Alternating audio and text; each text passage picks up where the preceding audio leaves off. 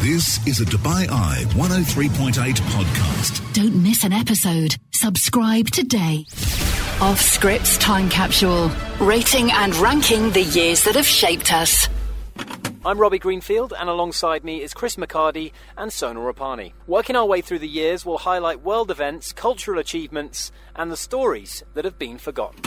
1985 has always been earmarked as a pre-tournament favourite when it comes to ranking and rating the years that we have that we've seen over the last 40, which we're doing on our countdown. Why is that? Because what did you know about 1985 until you researched the year today? Well, off the top of my head, its reputation preceded its own. I knew that it was the scene of Live Aid and Freddie Mercury's performance, his very famous performance, Bohemian Rhapsody with Queen. I knew that it was Michael Jordan's rookie season. Did you? I knew that Back to the Future had come out in 1985. And once I did a little bit more digging, I knew that we were dealing with a very special year here. Okay. But a quick recap. So 1980, 4.75 out of 10. Yeah. Pac-Man and Dallas. 1981, Indiana Jones and the Dubai Grand Prix. 7.35 out of 10. Year 81.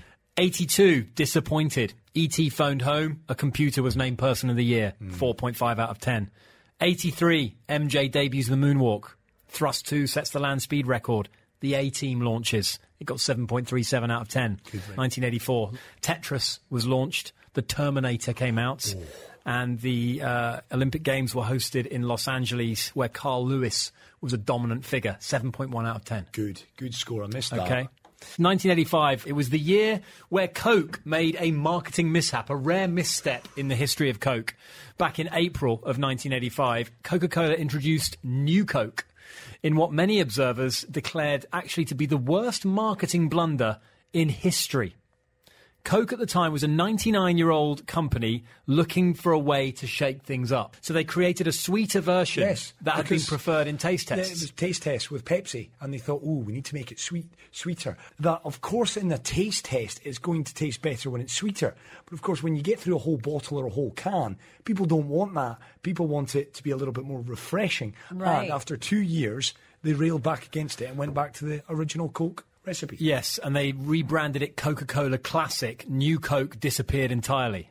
So it was a real misstep. And, they got things back. They righted the ship, did Coca-Cola. Do you kind of, in a way, revel in marketing blunders? You know, kind of because Someone lost their job over that, Sonal. Yeah, but you know what I mean? These big In companies. 1985, I think we can have a little bit of a laugh about it now. Everything is so calculated and perfect, you know? Every now and then when something goes wrong, you think... I'm sure that individual in 1985 is still not looking for a job now. Yeah. Now, this could be the greatest timeout in the history of sport that I'm about to tell you about now. 1985, the president of the World Chess Federation called time on a world title chess match that had been going on for 5 months. Cheapers. This was back when chess was the thing. Chess and snooker. Was chess Rob. the thing back in 1985? Chess and snooker were huge in the mid-80s. And I'm going to tell you about snooker, and you'll probably remember exactly where we're going with that when we get to sport. But basically, the 5-month-old chess match had been going on since the previous year. And by February the 16th, the president of the International Chess Federation, a man by the name of Florencio Campomanes, I got there eventually, he declared that a match that was poised 5-3 between Anatoly Karpov and Garry Kasparov. Okay, Karpov, the reigning champion, Kasparov, the young upstart, the young challenger. Play for Russia. Yeah, it was 5-3. Now, Karpov had taken a 5-0 lead, but he hadn't won a game since November, come February, and Garry Kasparov had whittled the advantage back. These matches were just marathons. They would go on forever. There's so many questions to this. Were Karpov and the other fellow, what was his name? Karpov and Kasparov. Kasparov. Yeah. Were they both coming back to the same table every single day for 5 months? Pretty much, yeah. And they were just, it was just a battle of wits and minds, and they were both complete grand chess masters. Anyway, eventually, the Chess Federation said the match is off, and there was uproar at 5-3. I mean, if you were a player who'd invested 5 months of your life to winning this, how much would you be raging that another party had called it off? Both players objected during the press conference in which the match was abandoned. And eventually they got it back on. They reset it, went again at 0-0. And Kasparov would eventually, in September of that year, so a full year after their series first started, Kasparov would eventually clamber and climb to the mountaintop 1311 and achieve international recognition? I mean, everyone knows the name Garry Kasparov. Do you, Zane? No, I don't. Come on. Garry, do you? Of course, Garry Kasparov. Yeah, chess. Nah. Come on, it's famous. What? Very famous. The other fella, as I vaguely recall, Karparov. Okay, well, anyway, there's a lot to get through here in 1985. I do want to tell you, in 1985, it was the year after 73 years that the wreck of the Titanic was discovered. Was it really? That's pretty impressive. Yeah. So obviously, we all know the story of the Titanic, but people couldn't find it, and it had actually been drifting on the seabed of the North Atlantic Ocean. And, you know, no one had been able to locate it. The technology simply hadn't existed, and it had been lost, seemingly. And to such a point where governments and, you know, the military were just giving up on it, effectively. But there was one oceanographer called Robert Ballard who finally made a breakthrough. He developed a new deep-sea robot. It was an unmanned camera sled, and it could be towed behind the surface of the ship at depths of about 20,000 feet. So the US Navy was the institution that he approached to say, come on, let's find the Titanic. And they weren't that interested. They couldn't be bothered to search for it. But what they did want was to use his robot to survey the wrecks of a couple of submarines that had been sunk in the 1960s. The Cold War at this time was still going on. 2 subs, the Thresher and the Scorpion. So they said, listen, if you can do the work on those 2, in your remaining time that we allocate, you can search for the Titanic. That is brilliant. Okay. I did not know that backstory. Yeah, so he did it all, and he had 12 days to spare to look for the Titanic, right? But he was coming up empty. While photographing the 2 subs, the Thresher and the Scorpion, he'd noticed that the current had carried small bits of wreckage from the ships as they fell to the seafloor, and this created a chain of debris. So he thought, instead of searching for the Titanic's hull, why don't I scour a much larger area and search for debris that had fallen from the ship as it sank, and that will lead me back to the hull. And after quite a few days in that 12-day period, they were rewarded with the sight of a couple of hull plates and the telltale boiler of the ship on the ocean floor. And the robot continued stalking this trail until the following morning, out of the depths, the Titanic's bow just emerged on camera. I mean, imagine the sight of that. Lost for 73 years. And you see the wreck. That is where you get goosebumps. 73 years, and your little contraption that you've built and conceptualised finds the Titanic. That is extraordinary. What a story. So, I love the sleuthing, the detective work, the approach to it. So let's get on to the movies, because it was a strong year for movies in 1985. There were some doozies. First of all, how about this for a cult classic? You have exactly 8 hours and 54 minutes to ponder the error of your ways. Any questions? Yeah. Does Barry Manilow know that you raid his wardrobe? A brain, a beauty, a jock, a rebel, and a recluse. Can't believe this is really happening to me. The Breakfast Club. They only met once. I don't want to be alone anymore. You don't have to. But it changed their lives forever. I mean, I consider you guys my friends. I'm not wrong, am I? Oh, it's such a good movie. Love that movie. It makes you think that's another thing that could have only happened in the 80s, right? Do schools still have those kind of typical cliques anymore? Yeah, detention, Probably. whereby you're spent it in the gymnasium for 5. I know certainly my school didn't do that. You wouldn't be told to come in at a weekend. Your detention would be you're not allowed to go home until 5 o'clock or Yeah, whatever. it'd be after school. Yeah, it would never be you have to come in on a Saturday. No. I've got a fun fact about Breakfast Club. Judd Nelson, who played John Bender. Yeah. Okay, bear in mind these were high school kids. Which character was He's he? the headmaster or the teacher. No. He's one of the lead kids. Is he? Is he the troublemaker? Yes, he is. Nicolas Cage and John Cusack had auditioned for the part, but it went to Nelson. And he was 26 at the time of filming, playing a high school kid. Oh, he was the... Oh, okay. He was the... I've just spent the afternoon Yeah, researching, hero. Chris. I know you've got good knowledge on all things film. John Bender, yeah. Okay. He's the kind of... He's the one that sets the fire alarm off, etc. Yeah, he was 26 playing a high school kid, which is just a weird But Dawson's concept. Creek's a bit like that. That, isn't it? that probably. happens all the time, doesn't it? True. What did I tell you? 88 miles per hour! The temporal displacement occurred exactly 1:20 a.m. in 0 seconds! It was well received at the time, but in the years since its release, Back to the Future continues to grow in esteem. It's actually considered to be one of the greatest films of all time, that original Back to the Future film. That's going some. It is It still appears amazing. in top 100 lists. Does it really? Yeah, it does. Wow. I mean, it's great. Certainly one of the greatest sort of science fiction-y yeah. type films ever made. Definitely a product of its time. What about Michael J. Fox's other film of I know where you're going the with this. year? He starred in a movie called Teen Wolf. It's okay? amazing. Take a listen to this great clip. He played a character called Scott, and he gets an explanation from his dad when he turns into a werewolf for the first time. An explanation is probably long overdue. An explanation? Jesus Christ, Dad, an explanation? Look at me. Look at you. It's not as bad as it looks. Wait a minute, Dad. I mean, you knew about this? You knew about this and you didn't tell me? I was hoping I wouldn't have to. Sometimes it skips a generation.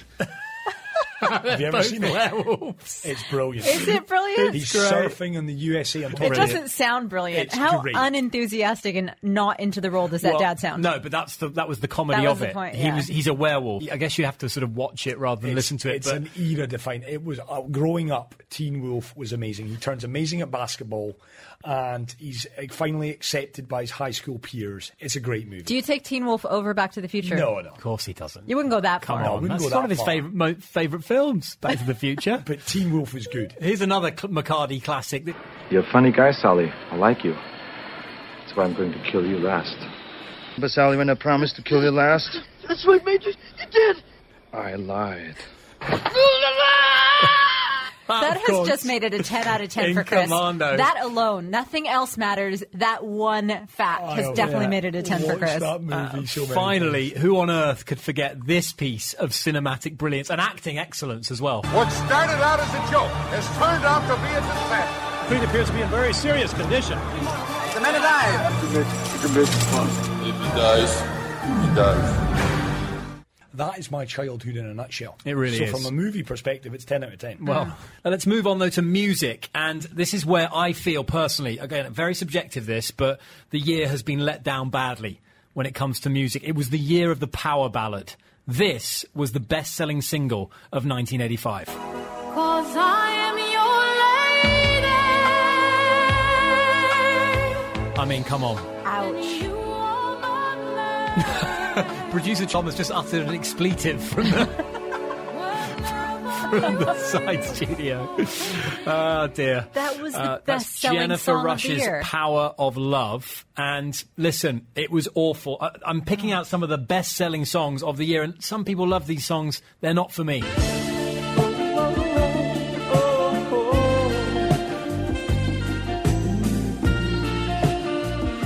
So, you a fan of George and his Careless Whisper? Normally I am Chris a could fan. be the new. He could be the new Careless Whisper. Normally I am a fan of George, but this would be in my bottom 3 of his songs. Yeah. It was Along a with huge Wake Me Up departure. Before You Go Go. Well, that was the previous year. Yeah, and Last Christmas I Gave You My Heart. Those are my 3 worst George Michael At least he songs. was versatile. I mean, you couldn't get more different to Wake Me Oh. Up Before You Go Go. The ballads continue with this from Foreigner.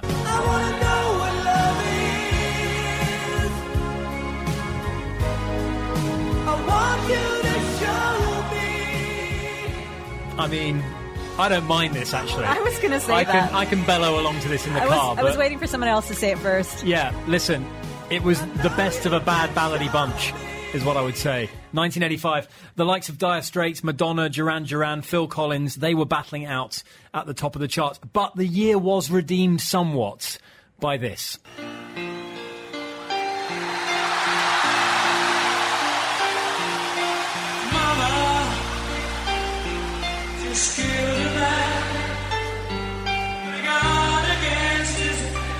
Imagine being That voice there gives for me that. goosebumps. Controversially really does. there, I wondered what clip you would take from that. I think it's Radio Gaga that I remember. And is it not that in the movie? Radio Gaga, I think it's when Bohemian everyone's Rhapsody, no? doing that, everyone's clapping to Radio Gaga with a view over Wembley Stadium. That's the one for me anyway. That would be a dream. Imagine that. You've got thousands of people just marching to your beat and you're up on stage there. I mean, it's goosebumps listening to Bohemian Rhapsody. Just the voice, the vocals. In 2005, a music industry poll named that performance at Live Aid by Queen the world's greatest ever rock gig. I don't disagree with that. It beat Jimi Hendrix's appearance at Woodstock in August 1969 into second place. And obviously, I think when Rami Malek starred as Freddie Mercury in Bohemian Rhapsody, a lot of people were digging out that clip on YouTube. The film in particular was praised for the accuracy of its recreation of that performance by Queen. And actually, Live Aid itself, it was a series of rock concerts for famine relief in Ethiopia, and they were held in London, Philadelphia, Sydney, Moscow. They were attended by close to 200,000 people, and they were watched by 1 billion viewers in 110 countries. It was all organised by Bob Geldof and Midge Uri as they raised over $125 million for relief money in Africa. And you think of who they got in, whether they're friends, compadres, you think of who performed across those. You've got Cher, David Bowie, you had Lionel Richie, Madonna, Paul McCartney, you had Queen, Run DMC, U2. Remarkable. Those times, I kind of yearn for them. I really do. Days where you would just be round the television screen. You didn't have any social media, you didn't have the internet. It was just the TV. That was incredible. Love it. OK, sport up next. And on March the 6th in Albany, New York, this individual defeated Hector Mercedes via first-round TKO, and he would go on to win 26 of his first 28 fights by KO or TKO, 16 of which came in the first round. Tyson again, another one of those fresh youngsters, only 19 years of age. Long is 27. Oh, wow. My. Left hand again. Well, he nearly sent Long out of the ring with that left hook. Tyson. Oh, Long is down. Second time. Yeah, the following year he would become world champion, of course, beating Trevor Berbick in the second round by TKO. Mike Tyson making his professional debut. And he wasn't the only Michael who was making waves and making a name for himself in 1985 when it comes to sport. A certain Michael Jordan, who turned 22 in February of that year, he was named NBA Rookie of the Year despite his Chicago Bulls team being knocked out of the first round of the playoffs by the Milwaukee Bucks. In fact, it was the first time in a few years that he'd actually managed to steer them to the playoffs, and he'd caught the eye of every single legendary basketball player. Julius Erving, Magic Johnson and Larry Bird all knew they were witnessing the beginning of something great. Jordan into the floor, let's watch. You know, this kid's got it, and it's great for the league and great for him. 2 seconds, here's Jordan, he'll fire a three-pointer. He put it in! He leaves you with something to go home and talk about. Body's going flying. What a move! Jordan! The kid is just amazing, and I've never seen nobody like him. The start of the Michael Jordan era. That backing track there got me thinking of Beverly Hills Cop, which is another movie starring Eddie Murphy. That was the previous year. It was 1984, right. Beverly Hills Cop. And we missed Chris last week because we didn't really have much to say on that, but I'm sure Chris would have certainly Foley. had. Yes! So good with Billy. Yeah. Another sporting legend in the making. He was making some big headlines in motorsport, driving for Lotus. Ayrton Senna won his first Grand Prix in February, the Portuguese Grand Prix. Then he went on to score another victory in Belgium, ultimately finishing fourth in the championship to announce himself as an F1 contender. And in a famous interview this year with Jackie Stewart, he was asked why he'd had so many altercations with other cars on the track when compared to past great champions of F1, and he had this to say. I find amazing for you to make such a question, Stewart, because you are very experienced and you know a lot about racing. And you should know that by being a racing driver, you are under risk all the time. And by being a racing driver means you are racing with other people. And if you no longer go for a gap that exists, you're no longer a racing driver. Because we are competing. We are competing to win. And the main motivation to all of us is to compete for a victory. So much foreshadowing in some of the interviews that he gave. Other than calling Jackie Stewart, I completely and wholeheartedly agree with his sentiments there. Yeah, well, I don't think that was perhaps... I don't think he was intentionally rude, maybe slightly lost in translation there. And in tennis, a star was born on the grass at SW19. Well, and how appropriate. He wins the title again with the weapon that has stood him in such wonderful stead throughout this championship. And that thunderbolt service. And what a tremendous performance. This boy of 17 Another nonchalant piece of commentary from the 80s. He's in Dubai, is Boris. Is he really? He is in Dubai. Wow. 17 years old, he beat Kevin Curran in 4 sets in the final. I think he would go on to win 3 Wimbledon titles with Boris Becker. He had a great rivalry with Stefan Edberg in the late 1980s. Martina Navratilova won the ladies' singles title. In football, Juventus beat Liverpool 1-0 in the European Cup final, which was marred by tragedy at the Heysel Stadium in Brussels. A collapsing wall caused by a fan crush killed 39 people in that just prior to that match, and there was actually some controversy that they actually went ahead and played it, but Juventus were the champions there. And we talked about Mike Tyson's professional bow. It was also the year of one of the most celebrated bouts in boxing history, known simply as The War. Caesar's Palace, 15th of April, 1985, marvellous Marvin Hagler against Thomas the Hitman Hearns, and it was an 8-minute clash of the ages. Another right hand. Hearns turns his back, takes another right.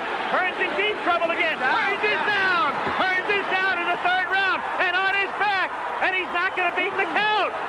And of all the sporting brilliance witnessed in this year, who could forget the black ball final? Oh, yes. Back in the day, in the mid-80s, snooker, believe it or not, was the second most popular sport in the UK, behind football.